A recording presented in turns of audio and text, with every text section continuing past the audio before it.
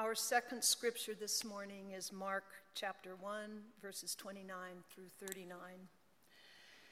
As soon as they left the synagogue, they entered the house of Simon and Andrew with James and John. Now Simon's mother-in-law was in bed with a fever, and they told Jesus about her at once. He came and took her hand and lifted her up. Then the fever left her, and she began to serve them. That evening at sundown, they brought to him all who were sick or possessed with demons. The whole city was gathered at the door, and he cured many who were sick with various diseases and cast out many demons. And he would not permit the demons to speak because they knew him. In the morning, while it was still very dark, he got up and went out to a deserted place, and there he prayed. And Simon and his companions hunted for him.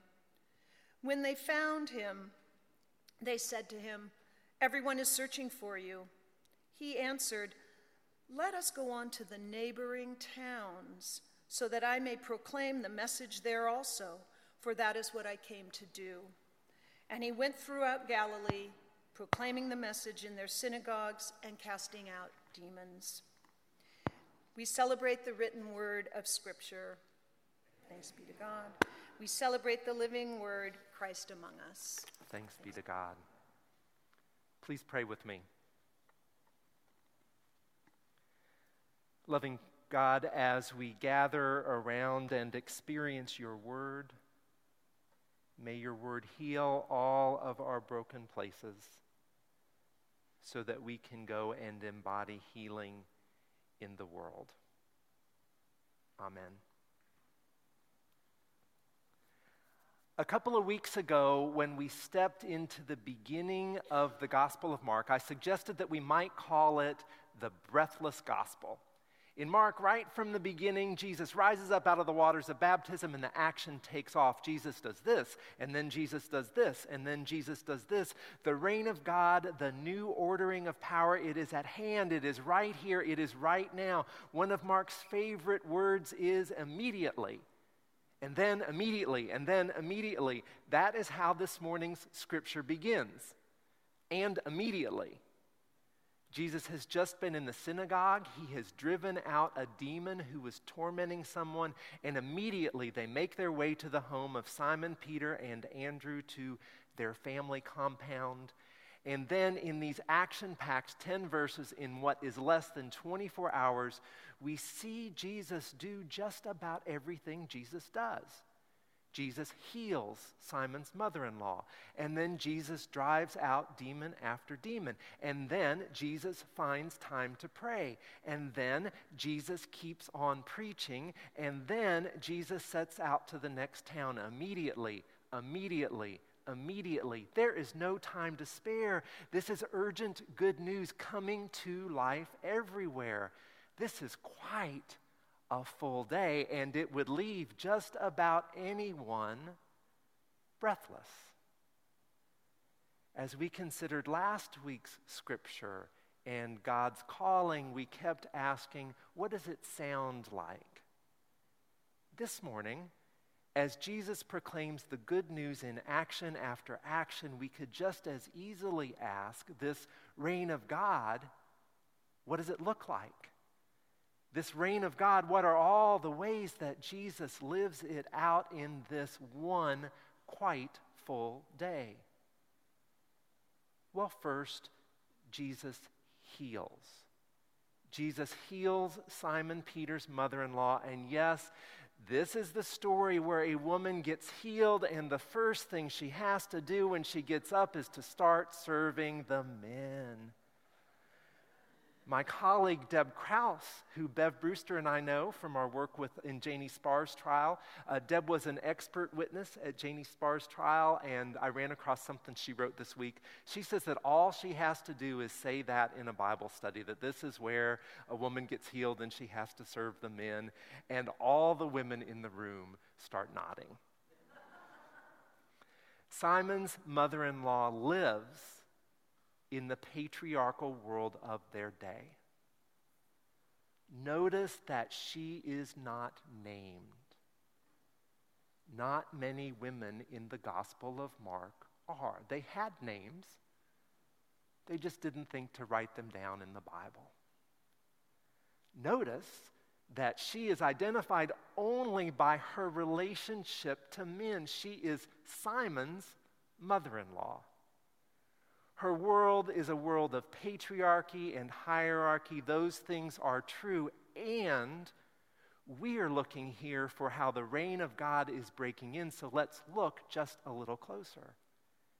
Jesus and the disciples leave the synagogue and immediately go to the home of Simon and Andrew. Think family compound. Most folks in that day lived together in extended family. And immediately, they tell Jesus that Simon's mother-in-law is sick. Without a word, Jesus goes to her, takes her by the hand, and raises her up. There's no fancy incantation, no flashy show of strength, just the healing power of human touch. And she rises up. That's a resurrection verb, by the way. Jesus raises her up and she begins serving now. Here comes the quiz. Do you remember, I won't put you on the spot, Lisa. Do you remember what the word for serving is in Greek? I preached a whole sermon on it on November.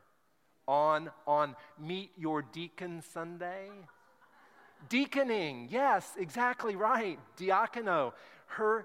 Serving in the Greek is deaconing. Her healing flows into deaconing. We are in Mark chapter 1, and this is already the second time that word has come up. The first was when Jesus is in the desert being tempted, and angels come and deacon him. Angels deacon and minister to Jesus. In the whole Gospel of Mark, the only people who deacon, the only people who minister are angels and women. Something is happening in this woman's house. In the midst of this patriarchal world, in this house, in this family compound, compassion and power are coming together to bring healing to this woman's body, and then this woman's body is becoming what one writer calls a conduit of grace. She rises up and she goes into action. She becomes the one who is bringing life even in this patriarchal world. Jesus heals her and raises her up, and no sooner does she get Jesus fed than the whole city descends upon her doorstep. That's what Scripture says. At sundown, at the end of their Sabbath rest, the whole city comes to the door. They come to the doorstep, bringing many people with many diseases and with many demons. They bring all the sick and suffering in the whole city. Now, the concept of demons that comes to us from their world needs some translating. We think that what they describe as being tormented by demons might map onto what we say when we're talking about mental illness. Jesus brings healing to every bit of us. Body and spirit. So when body and spirit, we are whole beings. But it's also important to say that for them in their world, demons were very real powers. That's how they saw the world. Demons were very real powers at work in the world to do us harm. So when Jesus drives out the demons, he's not only healing, he is taking on the powers of the world and he turns them on their head. Jesus heals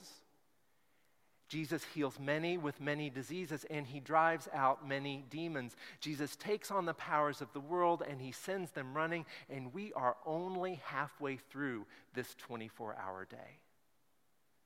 And then in this breathless gospel, on this breathless day, Jesus takes a breath. Maybe late into the night, he gets a little sleep, but early in the morning, while it is still dark outside, while everyone else is sleeping, Jesus gets up and he goes away. He goes away to a wilderness place and he prays. Jesus will do this at regular points in the gospel. Amid its driving action, Jesus stops, withdraws, takes a breath, and prays. Not for long. The disciples hunt him down. A multitude in need of healing isn't far behind, but Jesus pauses and breathes and prays. And then there's this moment I love. The disciples find him and tell him of the pursuing crowd, and Jesus says, well, let's go in the other direction. Jesus keeps moving forward. He has worthy work to do. The people, they can come and follow, but make no mistake, Jesus is moving forward with and into this urgent good news. Jesus takes a breath, but it is not a breath of disengagement. Jesus is not checking out from the work that there is to do in the world. This breath is the inhale that supplies the air for the exhale. This breath is the breath that sustains. It's like what Howard Thurman describes as the extra breath from the exhausted lung. The one more thing to try when all else has failed, the upward reach of life when weariness closes in upon endeavor. Jesus is fully human, living life in a human body with all its beauty and all its limitation, just like us. And so in the midst of urgent good news and worthy work, Jesus breathes and prays. And he reconnects and regrounds himself and replenishes his whole self for the continuing journey. And then, immediately, Jesus keeps moving forward in this breathless gospel.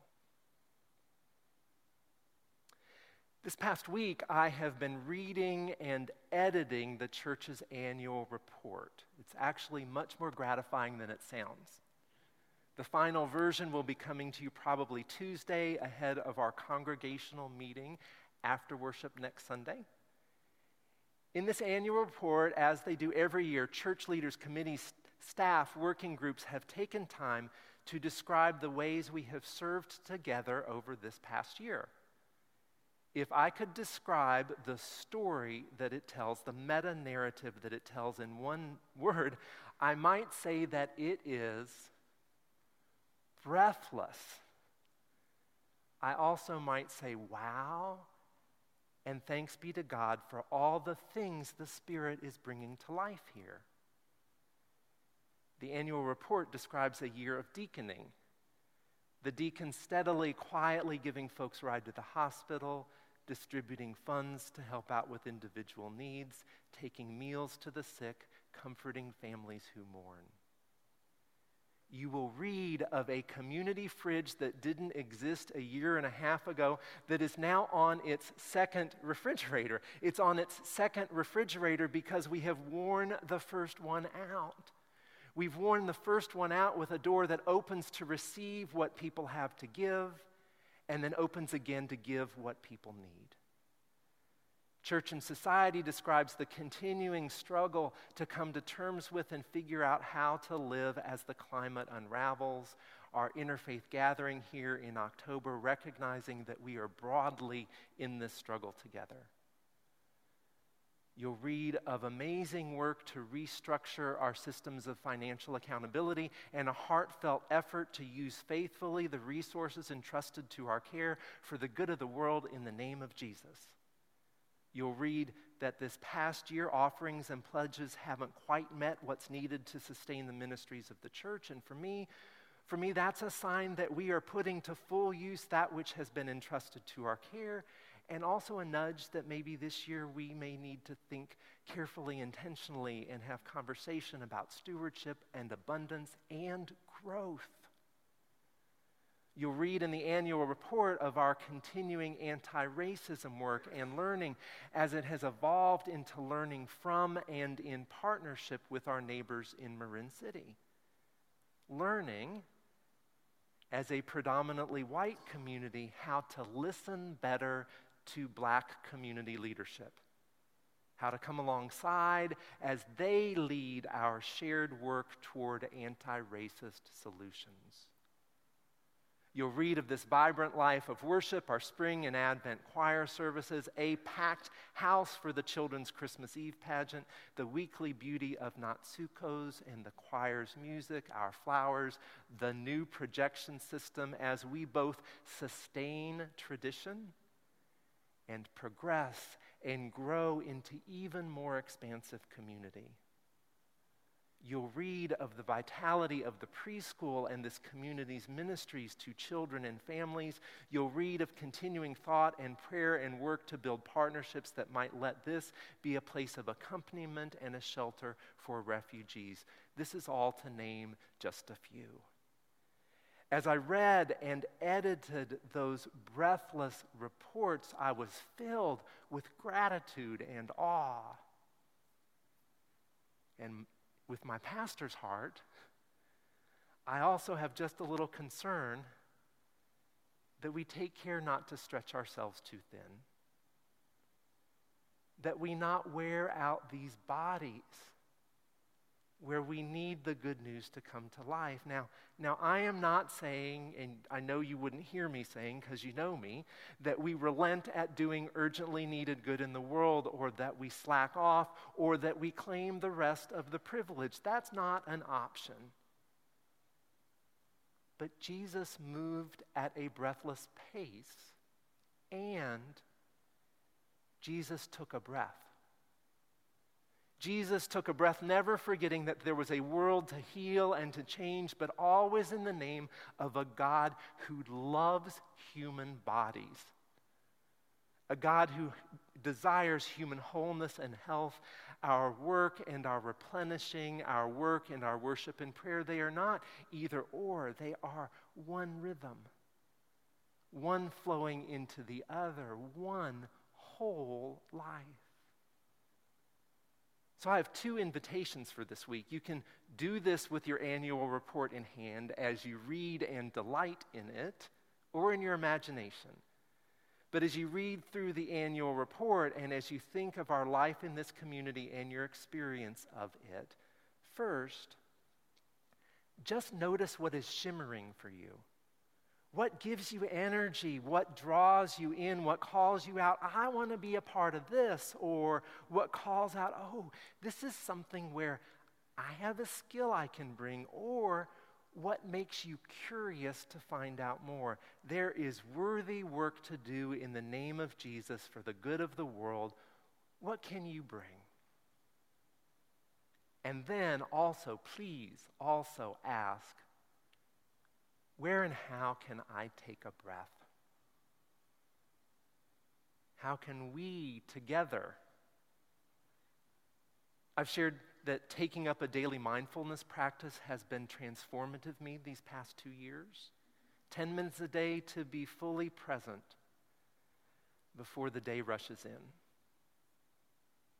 Or the rhythm of reading scripture in the morning, or engaging in a daily practice of gratitude, or our regular rhythm of worship, or being together for meals and for fun. Taking time to be fully present with each other, to get to know each other in a troubled world, ever in need. What will replenish us to remain engaged in the blessing and joy of worthy work? Okay, now before we leave the scripture, before we go back out into the rain, let's spend just a little more time with this woman we've been calling Simon Peter's mother-in-law. And it's just driving me crazy that she's nameless in the story. So let's imagine that she's got a good Jewish name, maybe Miriam. When we meet Miriam, she is flat on her back, down with a fever, and she hears at the gates of her home a commotion, the rumble of voices, and Simon, Peter, and Andrew and their friends enter her room. Good Lord! And Jesus. And Jesus walks over to Miriam, sick on her bed, and he takes her by the hand, and healing pulses through her body. The fever breaks, her strength returns, all in the gentle touch of calloused hands. And still holding her hand, Jesus raises her up, and Miriam is fully there. She is fully present. She is back, and the house is hers again. You all get out of my room, and I'll get you something to eat. And Miriam does, and they talk, and they laugh. She likes this Jesus. And as the sun starts to go down, they hear a crowd at the door. At first, just a few people, but soon the whole city. Miriam looks to Simon Peter and she says, "Go tell the household to get some more food going. We have mouths to feed." And she says, "Jesus, you can have the courtyard, but these folks are coming in one at a time. I don't want a mob scene. Andrew and the rest of you, you come with me. These people are sick and they are hurting. We need to make sure that the weakest can get to the door first. Make them as comfortable as you can. We want them to feel welcome." And this house, her house, it becomes a place of healing and of love. What does this reign of God look like, this restructuring of power? Well, maybe, just maybe, it looks like this. There are scholars who note that throughout Mark, it seems like Jesus has a home base, that there's some place he keeps returning, and maybe it was Miriam's house. A healing place where Jesus feels safe to return and to rest and to replenish so that he can keep moving forward. And in those mornings, during those times when Jesus stays there, very early while it's still dark and everyone else is sleeping, Jesus heads down to the kitchen where he finds Miriam sitting in silence, resting up for the day ahead. She has prepared some food for him to take into the wilderness where she knows by now he is going to pray. But first they just sit there together in the quiet company of a kindred spirit. And then Miriam says softly, "You need to go. They'll be coming for you, those disciples of yours." And Jesus laughs. And Jesus takes Miriam by the hand, and the world takes a breath, and together they raise each other up.